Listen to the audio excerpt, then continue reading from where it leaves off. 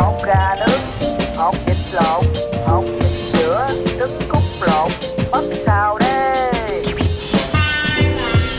Hey, this is Neil Mackay, your host of a Vietnam podcast. Now, before we get started on this episode, I wanted to share with you about one of my favourite affiliate partners, and that is Fiverr. I've been using Fiverr for years for everything from ordering YouTube thumbnails to keyword research, writing podcast articles, even to Canva designs and thumbnails and more. So whether you're a budding entrepreneur, a podcaster, or anyone in between, Fiverr has got you covered. It really is the go-to platform if you want to find freelancers offering a massive range of services to help you on any project. Maybe you need a stunning new logo or just a short animation, whatever you need, you can find it on Fiverr. What I love the most is how easy Fiverr makes it to connect with talented freelancers from around the world, all at prices that will fit whatever your budget is. Plus, with Fiverr's secure payment system, you can trust that your transactions are safe and secure. No dodgy people you meet on Facebook groups that disappear with your money and never give you what you want. What, that's only happened to me? As an affiliate partner, I will get a small commission if you use the link and at no extra cost to you. As an affiliate partner, I will get a small commission if you click my link and you buy something, all at no extra cost to you. And best of all, you will be directly supporting the making of this podcast that you're listening to for free, but it is not free to make. So why wait? Head over to somewhere that you've probably never been before. It's called the show notes. So whatever app you're listening in, if it's Spotify or Apple Podcasts or anything at all, head to the show notes, click on my special link, and then you can browse thousands of gigs ready to help you with your next project. And now, let's dive into today's episode. Let's go. Hột gà nướng, hột vịt lộn, hột vịt sữa, trứng cút lộn, mắm xào đây.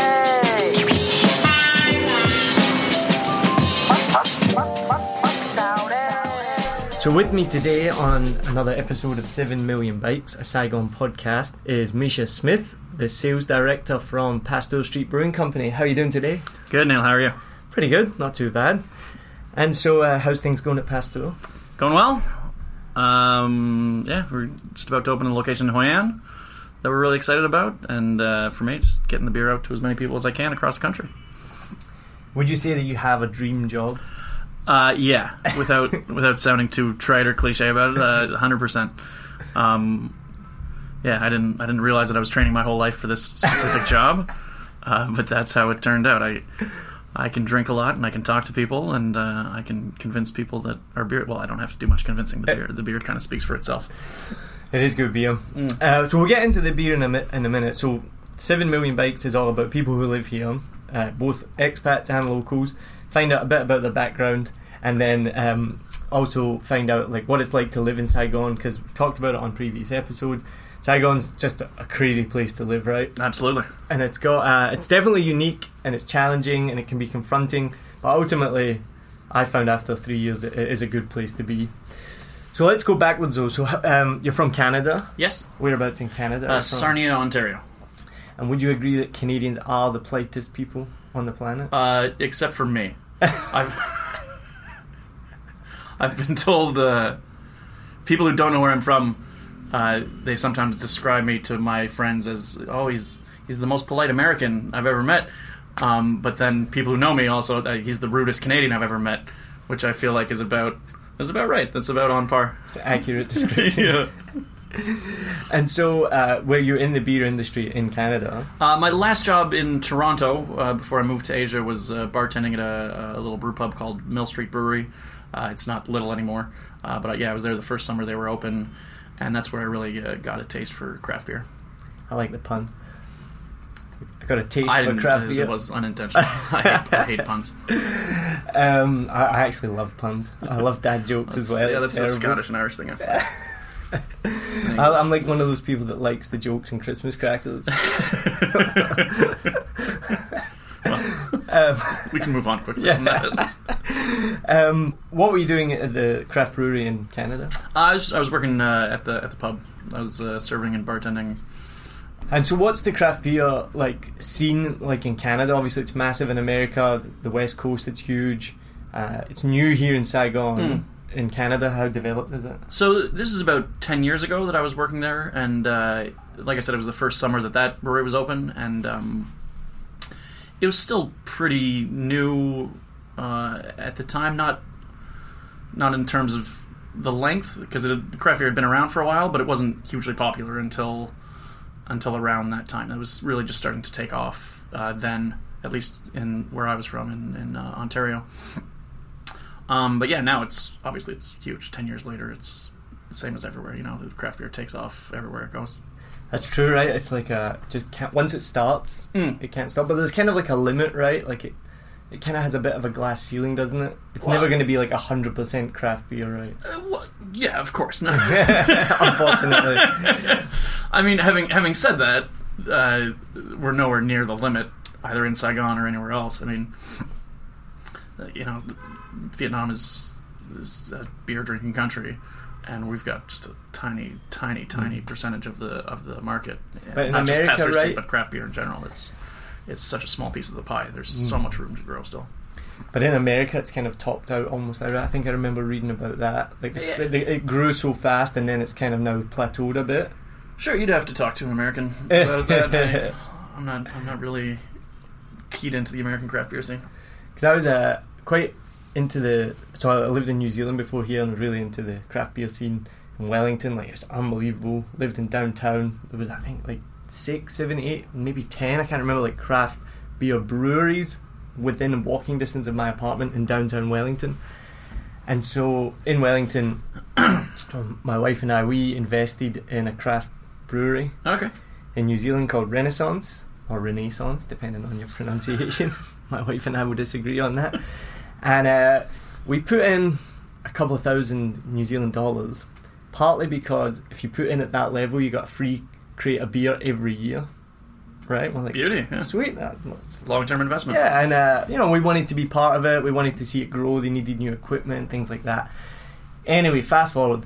We then end up leaving New Zealand to come to Asia for a year, but we end up being here for 3 years. So every year we've been giving away our free crate of craft beer to our friends, because we get it anyway, but like, well, you guys can have it. And then last year, started to get some emails that didn't look too good, and eventually it went out of business. And that's the risk of a free beer for life gimmick. The company went into insolvency, got liquidated. All the investors lost their money.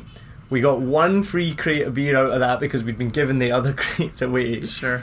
Eventually the company was bought up, reopened under the same brand with the same staff in the same premises.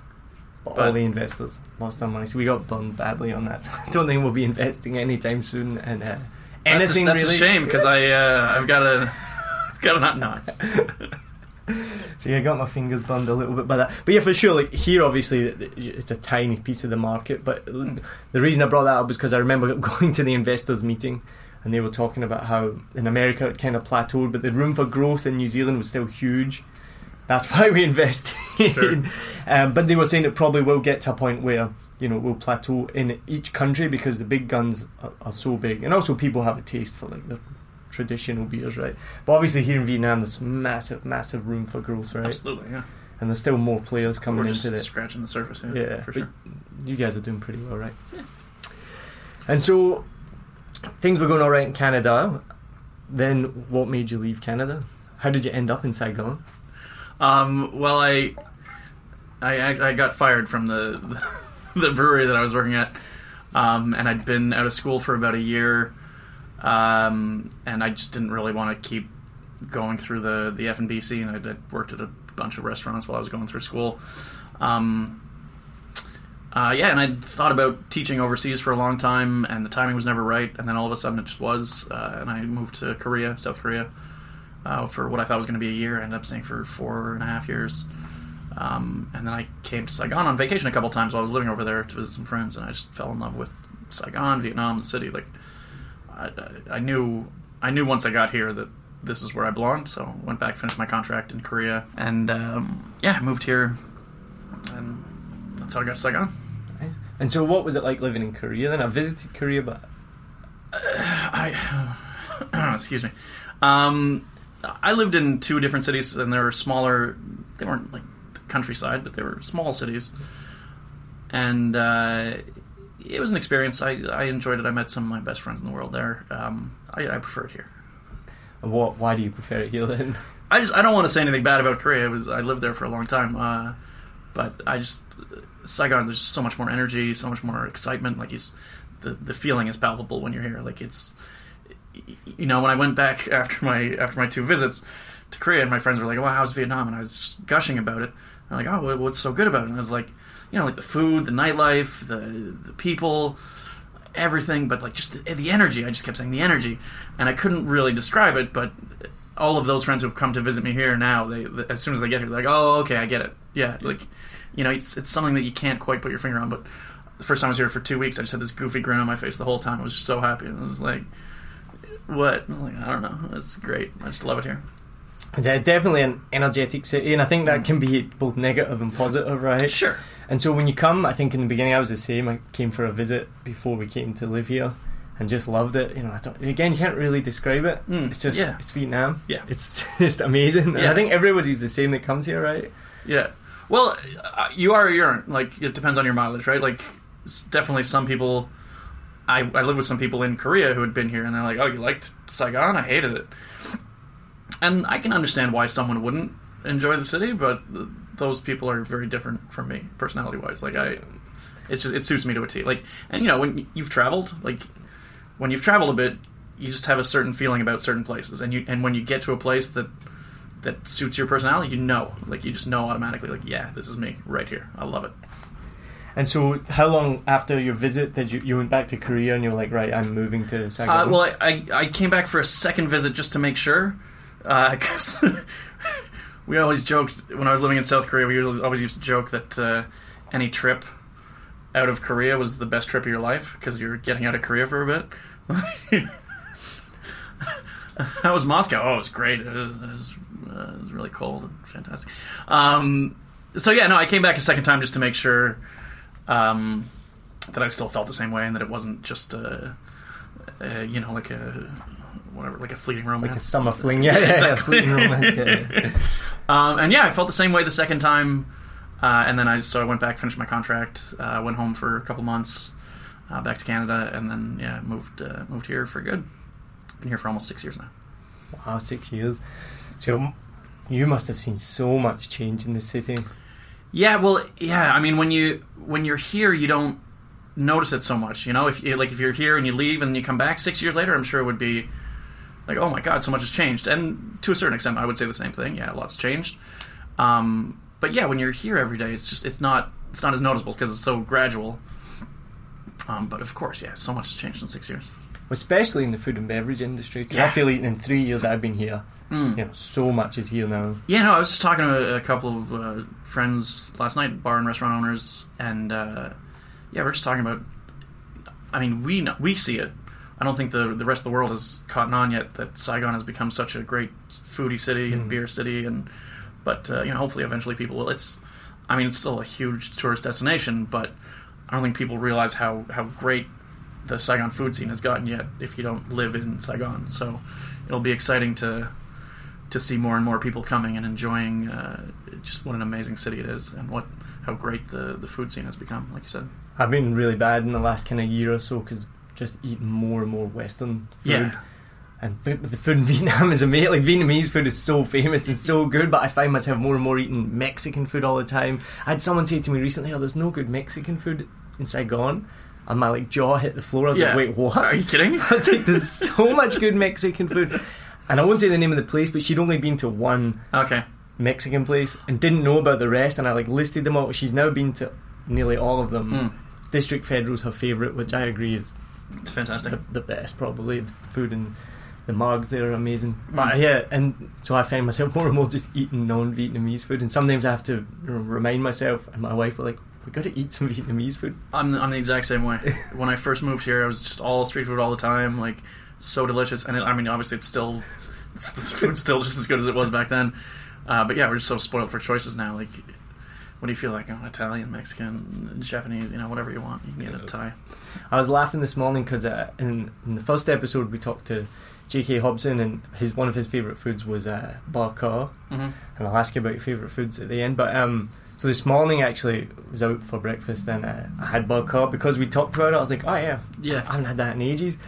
And as I was eating it near the end, I was like, just had beef stew for breakfast. And totally normal, right? I was like, this is, when you've been in Asia for so long, when this is a completely normal occurrence. Yeah. And I thought about my younger self or my friends, and you're like, oh, do you want to have beef stew for breakfast? So one of my favorite stories about just adjusting to food in Asia, like you said, beef stew for breakfast. The school that I worked at in Korea, we had school lunches every day. Made lunch for the kids. The teachers got the same lunch. And it was different every day, but we always got a big bowl of rice. We always got the little squares of seaweed on the side. And about a year and a half into my school there, we were sitting, about 5 of us around the table, all Canadian, Irish, U.S. teachers, and we were debating which was the best of the different brands of seaweed that we got. And it was just a real, if you'd told me 2 years ago that I'd be sitting here on this little plastic chair debating the merits of different kinds of square seaweed, I was like, what? What are you talking about? I wouldn't have believed you. So, yeah, that's... It's like when I've been living here for a long time. This is proper Asian. And we talked about as well when I spoke to JK as well, not all Vietnamese food is equal, right? So there's everyone knows pho, but there's good pho and bad pho, right? For sure. And when you get here longer, you're like, oh yeah, I won't go to that place because it's no good enough. You get your spots, right? No, absolutely, yeah. It's Korean people asking, do you like kimchi? I like good kimchi. Unfortunately, there's a lot of bad kimchi around. Right. Same way here. Obviously, you can get banh mi anywhere, but the perfect banh mi is as good as anything you'll ever eat in your life. Yeah, it's so true. I've kind of gone off banh mi a bit because there is a lot of bad banh mi. Yeah, no, I don't eat it very much anymore. But yeah, when I first got here, my friend Sean, who I was coming to visit, there's a little banh mi shop around the corner from the house where he lived, and that's still the best banh mi sandwich I've ever had in my life. It's just nice roasted pork, the baguette nice and fluffy, and yeah, whenever I'm in the neighborhood, I go by and get a banh mi from there. I was the same when I first got here. Every day, without fail, banh mi. Every day. And not so much anymore. So what would be your ideal banh mi? What's the ingredients? You said the fluffy bread. Yeah, just the Hawaii, the roasted pork, cucumber, just a little bit of cilantro, some onions, and the soy sauce, and a little bit of spicy sauce, and off to the races. And you missed the key ingredient. What's that? Pickled veg. Yeah. No? Not the pickled veg? For me, the best banh mi has everything that you described there, but pickled veg as well. Okay. And then the worst one is when they just throw an egg in it. Yeah. It's just egg and bread. Well, I mean, I've had banh mi opla for breakfast before, and it was great from the right banh mi purveyor. But yeah, if you're not ordering banh mi opla and they just throw an egg on top for no reason, it's well, that's not... What? Get out of here. I think this is an idea for a new side podcast where we just talk about banh mi. The banh mi trail. What we need to come up with a name. No, never mind. You got here 6 years ago. I can't imagine how different it would have been in terms of even buildings, right? There's construction is going up so fast. Food and beverage. There wasn't many restaurants. Definitely no beer, right? No good beer. No good beer at the time. No. I remember the first time I saw Heineken on draft. I was excited. That's how bad the beer scene was. That's a low. Yeah, well, it was all Tiger and San Miguel at the time. It's Heineken, okay. We are so spoiled here in Saigon. Now, 100%. Yeah. And yeah, at the time there were some nice restaurants. It wasn't like there was no Western restaurants when I got here, but obviously nowhere near the amount that we have now. Mm. And so, what was the biggest challenge that you found in the beginning of living here? Because I've found, and I've talked about this in the beginning, I couldn't wait to leave the first year. I hated it. Yeah, I was counting down the days. I was like, when are we going? I want to go back to New Zealand. Sure. It was just too much. And there's a few reasons, health was one of them, and I couldn't get proper healthcare, things like that. It was nothing serious. It was a back injury. But yeah, couldn't wait to leave. And now I'm a complete 180 where I literally just even this morning when I'm out for breakfast, I'm like, this is amazing. Yeah. And did you have that? No, that's just me. Because I've spoken to other people and they've kind of had similar experiences. Sure. Well, like I said, I'd been here already, so I knew what I was signing up for. I'd already lived in Asia for a long time. For me, it was an upgrade coming here from Korea. So, no, I mean, to be honest, and I'm not just saying this to be self-serving, but the lack of good beer was the only thing for me that was missing in Saigon at the time. I was drinking gin most nights, just because I would, when you first get here, like a cold glass of Tiger for $1? It's like, okay, great. But after a couple months of drinking just generic lagers, it's all right. Well, I remember coming first time here and the first beer I had was Ba Ba Ba and thought it was fine. So yeah, this is good. It was like 15,000, so that's like 70 cents or something like that. And then you drink LaRue, which is like 12,000 dong, so like nearly 60 cents. You're like, this is fun. But then it gets wears thin pretty quickly. You get sick of drinking cheap beer pretty quickly. Yeah. If that's all you have access to. Yeah, exactly. So did you come here then as an English teacher? Yeah, that's what I was doing in Korea, and when I came over here, just one of the like low key things that I really liked about Saigon was I was meeting people from all over the world doing all different interesting things. Like in Korea, if you were a foreigner, at least the cities I lived in, you were either a teacher or a U.S. military, and that was it. Nobody was doing anything else. So yeah, I didn't know what at the time, but I did definitely feel like moving here that there were going to be opportunities to maybe do something besides teaching eventually. Worked out all right. So tell us then, how did you end up getting into working for Pastel Street? Yeah, so I'd been here about a year and a half when I saw an ad on Facebook for Pastel Street Brewing Company, and I was just like, craft beer in Saigon? Wow, this is exactly what I needed. And it was advertising the opening date as 1 week later. It was Friday, which was my only day off at the time, and I was like, oh, a week? I have to wait a week for like a week ago. I didn't know this would ever exist in my life, and now that I know, I'm so excited. I need to. So it was a long week, and then I was there the first day they were open. Apparently, I was the third person through the door, and it was only 4 beers at the time, and Jasmine IPA was one of them. And I'm an IPA guy. It was just, oh my god, it was so good, and I hung around. I started out. I just talked to Bethany, one of the co-founders, who was working behind the bar at the time. I told her I had some craft beer experience. If she needs some help behind a bar, I'd be happy to do it for free beers. And she was thinking about it. And I think the second or third Friday I was there, they didn't have any food yet. There was no kitchen. So I stayed long enough that I had to order from Vietnam MM 3 different times from 3 different places. And Bethany told John, one of the other co-founders, about this. And he was like, oh yeah, hire that guy for sure. Like, give him a job. And that was it. Just started out working 1 night a week behind the bar for free beer. And for me, that was the height of my ambition. I was so happy. That was just, pulling pints and just talking to people, and it was great. And then, so what happened after that? Because now you're the sales director for the country? Yeah, that's correct. So you just kept, I took it seriously. I was working, like I said, 1 night a week, still teaching 6 nights a week. And then, eventually they started paying me with money, and not just beer. And then, so I took a couple more shifts behind the bar and a few less shifts teaching. And then a few months later, our original sales guy, he quit. John was doing it for a while, and he's the CEO of the company. He's also our domestic sales rep. He was a little bit beneath his position at the time. Excuse me.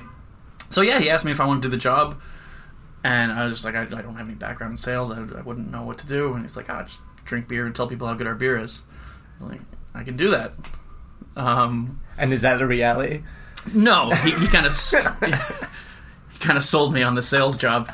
There's a lot more emails than I ever would have guessed.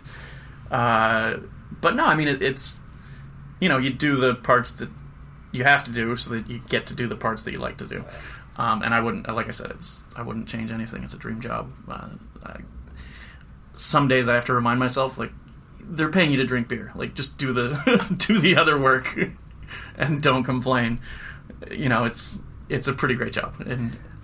And what's some of the feedback you get from friends back home or anything when they see what you do? Oh, they think it's mad. especially the kind of the state of mind I was in before I left. I was not being a responsible adult.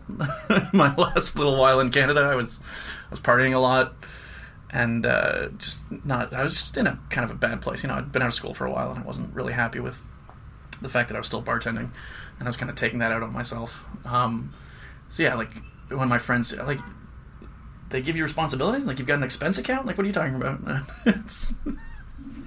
It's pretty cool. And then yeah, so obviously when they come to visit, they see that yeah, I'm working. It's not just all fun and games. Like there is a professional side to it, and I've kind of matured a little bit in the 10 years I've been abroad.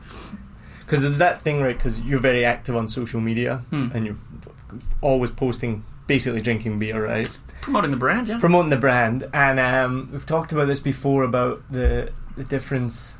I was talking to somebody recently about it. The difference between reality, like Instagram, yes, and social media. So the difference between what we see on social media and then what is the reality, right? Yeah. And so I guess that's what people don't see. The reality of your job is emails and sure spreadsheets and yeah. I'm not gonna post a picture on Facebook of me like taking a call from a client who's upset because you know the coupler won't fit into the keg or yeah, like me, you know, working on spreadsheets. No, one of the so I've got a client in Hanoi who usually when I go up there to see him, it's usually one of my last stops of the night because it's a nice bar and you know he's a friend as well as a client. What bar is this? The Moose and Roo Smokehouse. So yeah, usually by the time I get there, I'm just having a few beers and talking and everything. I went for lunch one day and the owner was behind the bar. I pulled out my laptop and started banging out emails and he's just like, "Oh, you do work." But if you follow on social media, it's like all he does is drink beer. Right. Well, and for me, I've always said like if people think that all I do is drink beer, then I'm doing a good job of you know promoting the brand and myself and the lifestyle. And I do want to see a post this week of you working at a computer with a spreadsheet. Yeah, done. Sure. Joking. So Vietnam's famous for cheap beer, like dirt cheap beer, right? But it comes at a price of quality, and the craft beer is unbelievable quality, but it's expensive relatively. What would you say to people that are kind of like, well, no, Vietnam's meant to be cheap beer? I've seen people post this online, you know, it's too expensive. What's your response to that? Well, like you said, it's all relative. So my friend that I was drinking with last night, he just got back from Australia. He's like, this is cheap. This is really cheap. He's drinking our Irish Stout, and he was like, this is an amazing beer, and it would be at least twice the cost in Australia, 3 times maybe. So, yeah, it is all relative, and, you know, we didn't... When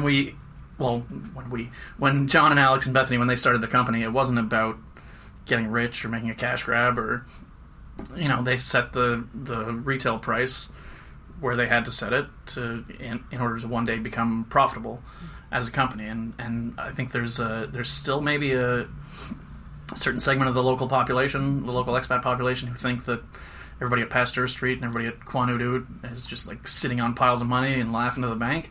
It's not like that at all. You know, we're still small companies struggling to make it happen, and the fact that we're expanding quickly is just, you know, keeping up with demand and also trying to be sustainable. And excuse me. So yeah, I mean, it's, you know, the overheads of running a brewery are massive. So, and the cost of quality ingredients are huge. So yeah, it's... And is that what puts the price up? Is it the ingredients then mostly, or like what makes it more? It's the raw ingredients, it's the labor, it's the, you know, the cost of running a brewery and a distribution system and these different tap rooms. It's everything, and I'm not crying poor. Again, I love my job. I'm doing well. I'm happy. But yeah, to be sustainable, you know, we have to charge a premium price. Now, I'm going to ask you a question later, which what I'm about to say now might answer that question, but we'll see what your answer is. One of the things that I think is amazing, and it always surprises me, is when you go into Pasteur Street or Beer Craft or any of these Western places which do cost at a premium price, it's filled with Vietnamese people, like more Vietnamese people than expats. So it's not like just an expat thing. And I think that people get surprised. Vietnam, the perception from abroad is it's a war-torn, poor country, right? Right. And that's true in some respects. There are problems in it. There is severe poverty here. But also it's climbing out of poverty in one of the fastest growing economies in the world. So there are lots of local people who can enjoy that lifestyle, right? Yes. And I don't know what my point is to that, but I think it's refreshing because you go in and maybe if someone's visiting, or maybe you just think, oh, it's just all these expats that are living it up here. But it's actually not. You're servicing and providing a service to the local community as well, right? No, especially when we first opened, and I was working behind the bar. I remember a lot of younger Vietnamese guys, like mid-20s to late 20s, a lot who had been abroad and who had had craft beer before. They were just so excited to be in the bar. They'd be like sitting by the window, and they'd come up to me behind the bar, like, "You guys make this beer? You guys make this here?" And I'm like, "Yeah." And he's like, "Dude, thank you so much. This is awesome. Like, this is great." And yeah, for us, the whole thing was to use fresh local ingredients to make like real Vietnamese craft beer, and that's to use Vietnamese coffee, Vietnamese chocolate, different Vietnamame fruits and spices. We really want to locate it in Vietnam, and yeah, that really appealed to the local Vietnamese, to give them a sense of pride about how good something locally made could be, and that we could then send it out to the world and say, this comes from Vietnam. Look at how good this is. And I think, like every country, the generation is changing. The younger generation is different to the older generation, right? So in Vietnam, I think they have the highest consumption of beer in the world, or one of the highest. It's like 8 billion litres of beer a year they consume. I think like top 5 per capita. Yeah. Don't quote me on that. But I think that's changing, right? That's like the older generation where you see the guys on the street with like a crate of Tiger. But the younger generation now are more enjoying like craft beers and... Yeah, they've got a taste for something better, and once you get... it's like hamburgers and steak. Yeah, if you've only eaten hamburgers all your life, you think hamburger is the greatest thing in the world. Once you have a nice, perfect, medium rare ribeye, it's like, oh yeah, no, that's better. Yeah. So we're going to finish up with the same questions that I ask in every episode. Cool. Are we going like lightning round style, or...? No. Okay. All right. You can take your time. Okay. So the first question is, what are your top 3 foods in Vietnam? There's a reason that pho is the most popular and most well-known Vietnamese food, is because it's the best. Especially, when I'm sick, a bowl of pho ga is better than any bowl of chicken noodle soup I've ever had in my life. And the best way to prevent a hangover in Vietnam is to get a bowl of pho ba on your way home from the bar. It fills you up nicely. It's perfect. I like noodles a lot, so bún cha, bún ba huay, bún thịt nướng, like those are all my go-to Vietnamese dishes. For me, on the way home, it's bop jin. I don't even know what that is. It's like the deep fried rice flour. Oh, okay. You had that? Seen that? That doesn't. You should get that. Yeah. So good. So fattening though. It's like it's like fried in like pork lard or something like that. No, that's it. I mean, when after I've had a lot to drink, like just I wouldn't think of eating it, except for Western fast food, and this is also the best way to avoid that, is just go for the pho ba on the way home, like big bowl of broth, noodles, beef. So top 3, number 1 pho. Yeah. 2, 3. Bún thịt nướng would be number 2, and then bún cha. When I go to Hanoi, there's this great little place close to our taproom there. I've had bún cha down here, and it's good, but the stuff in Hanoi that's where it's from. That's Bún thịt nướng, bún cha, 2 of my favourites. They're really good. What's your favourite bar and beer? We ask this to everybody. Yeah. I feel like we need a stipulation here that it's not, you can't say Pasteur for this. Sure, okay. But maybe is that your favourite bar and beer? It's home, I feel like I'm going home when I go to any one of our tap rooms. But anybody who knows me will tell you that Malt is my favourite bar in Saigon. 46 Mac T Boy. They've got usually 5+ of our beers on tap at any time. It's just so cozy and nice. And when they opened, there was... now you can get a similar vibe to Malt at different bars around the city. At the time they opened, there was nothing like that.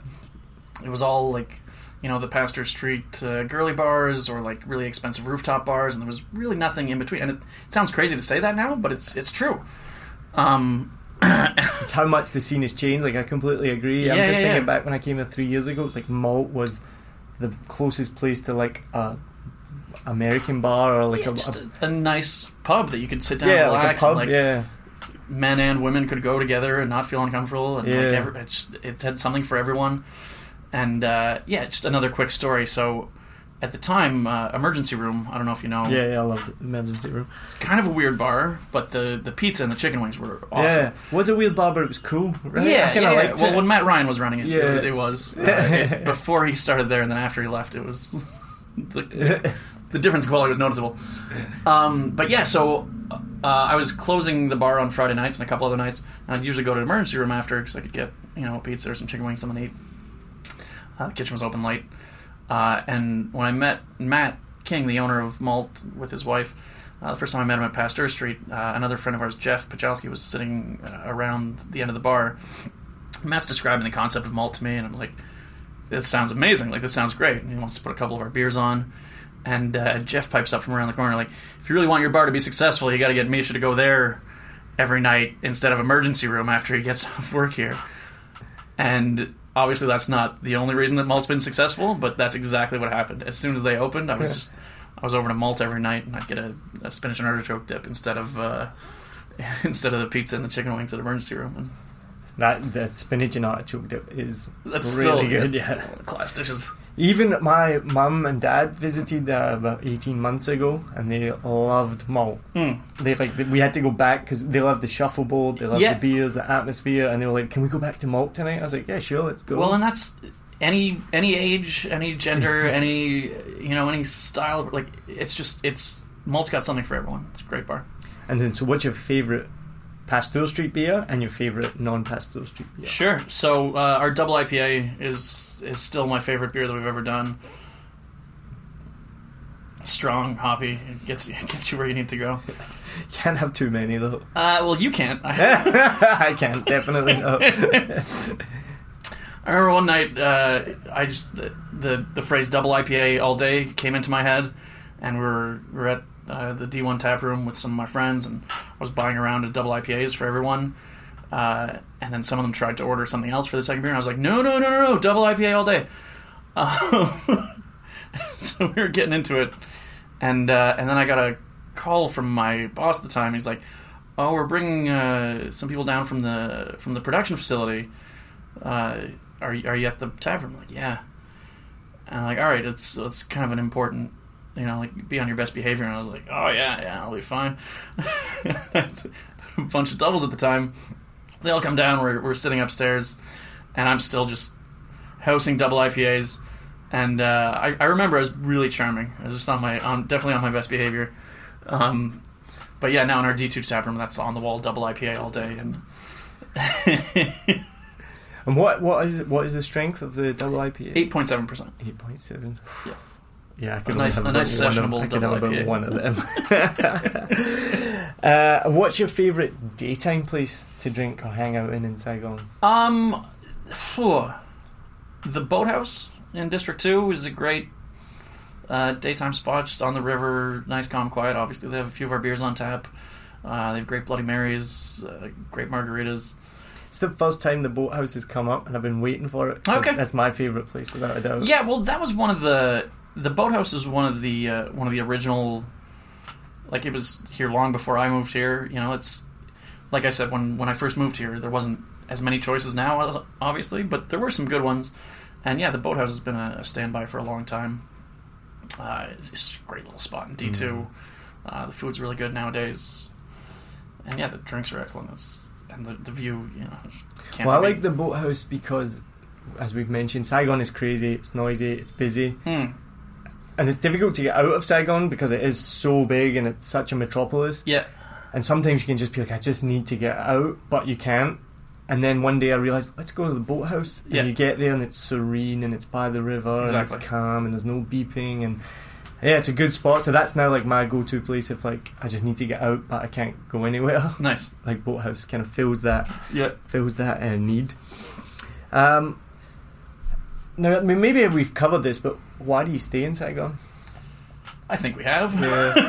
Yeah. They pay me to drink beer. Yeah, it's good enough reason. Yeah. The reason I asked that is just because maybe, and then you've kind of said you didn't find that, you haven't had as many challenges, but I find a lot of expats you speak to, and even locals, it is a challenging environment to live in. Sure. And so that's the reason I ask is why do you stay? Because I know for me, there's a kind of story to that. Yeah. I mean, I've been saying this for a while. Like, if I find a place that I like more in my travels, then maybe I'll move there. But so far, Saigon's been it. Fair enough. It's a good answer. What one thing would you change about Saigon? Nothing. No, yeah. I mean, I was thinking of something about, the traffic police or the petty theft that happens, but like, every city has its good and its bad, and you got to kind of take it all as a piece. I mean, I love it here. There's nothing I would change. Fair enough. And what do you think is the most misunderstood thing about Saigon? Just from, like you said before, from people who haven't been here, that it's that it's this underdeveloped, war-torn place, and obviously there's that history here. But yeah, people who've never been here probably don't realize what a great city Saigon is, and Hanoi as well to a certain extent. There is that rivalry. Every country's got to have two cities that have a rivalry, right? Like, sure. You can't not. So talking about the boathouse and getting out of town, what's your favourite place to get out of town? Hoi An. It's so different from Saigon in all the nice ways. Just quiet, peaceful. It's the only place in Vietnam I could see myself maybe moving to someday, but that would be way down the road. I've been all over Vietnam, and Hoi An's definitely my second favorite place after Saigon. Last question. What advice would you give to somebody who's thinking of living here? Come, do it. If you have any idea that you might want to move here, just go for it. It's amazing. Nice. And so let's just finish up there then. So thank you so much. What's next then for Pasto? Like I said, we've got our first place in Hoi An coming soon. Probably looking for another one in Hanoi or Saigon after that. We're still focused on the domestic market. Vietnam is our home. It's where we live. It's what we love. And we've been getting back to export as well recently. I don't want to reveal too many long-term plans, but yeah, just keep pumping out good beers. Get them around to the people who want them, and just keep expanding. Awesome. Well, thanks for having me. You're very welcome. It's been really interesting. It's good to chat to you. And thank you to everyone for listening to another episode of 7 Million Bikes, Saigon Podcast.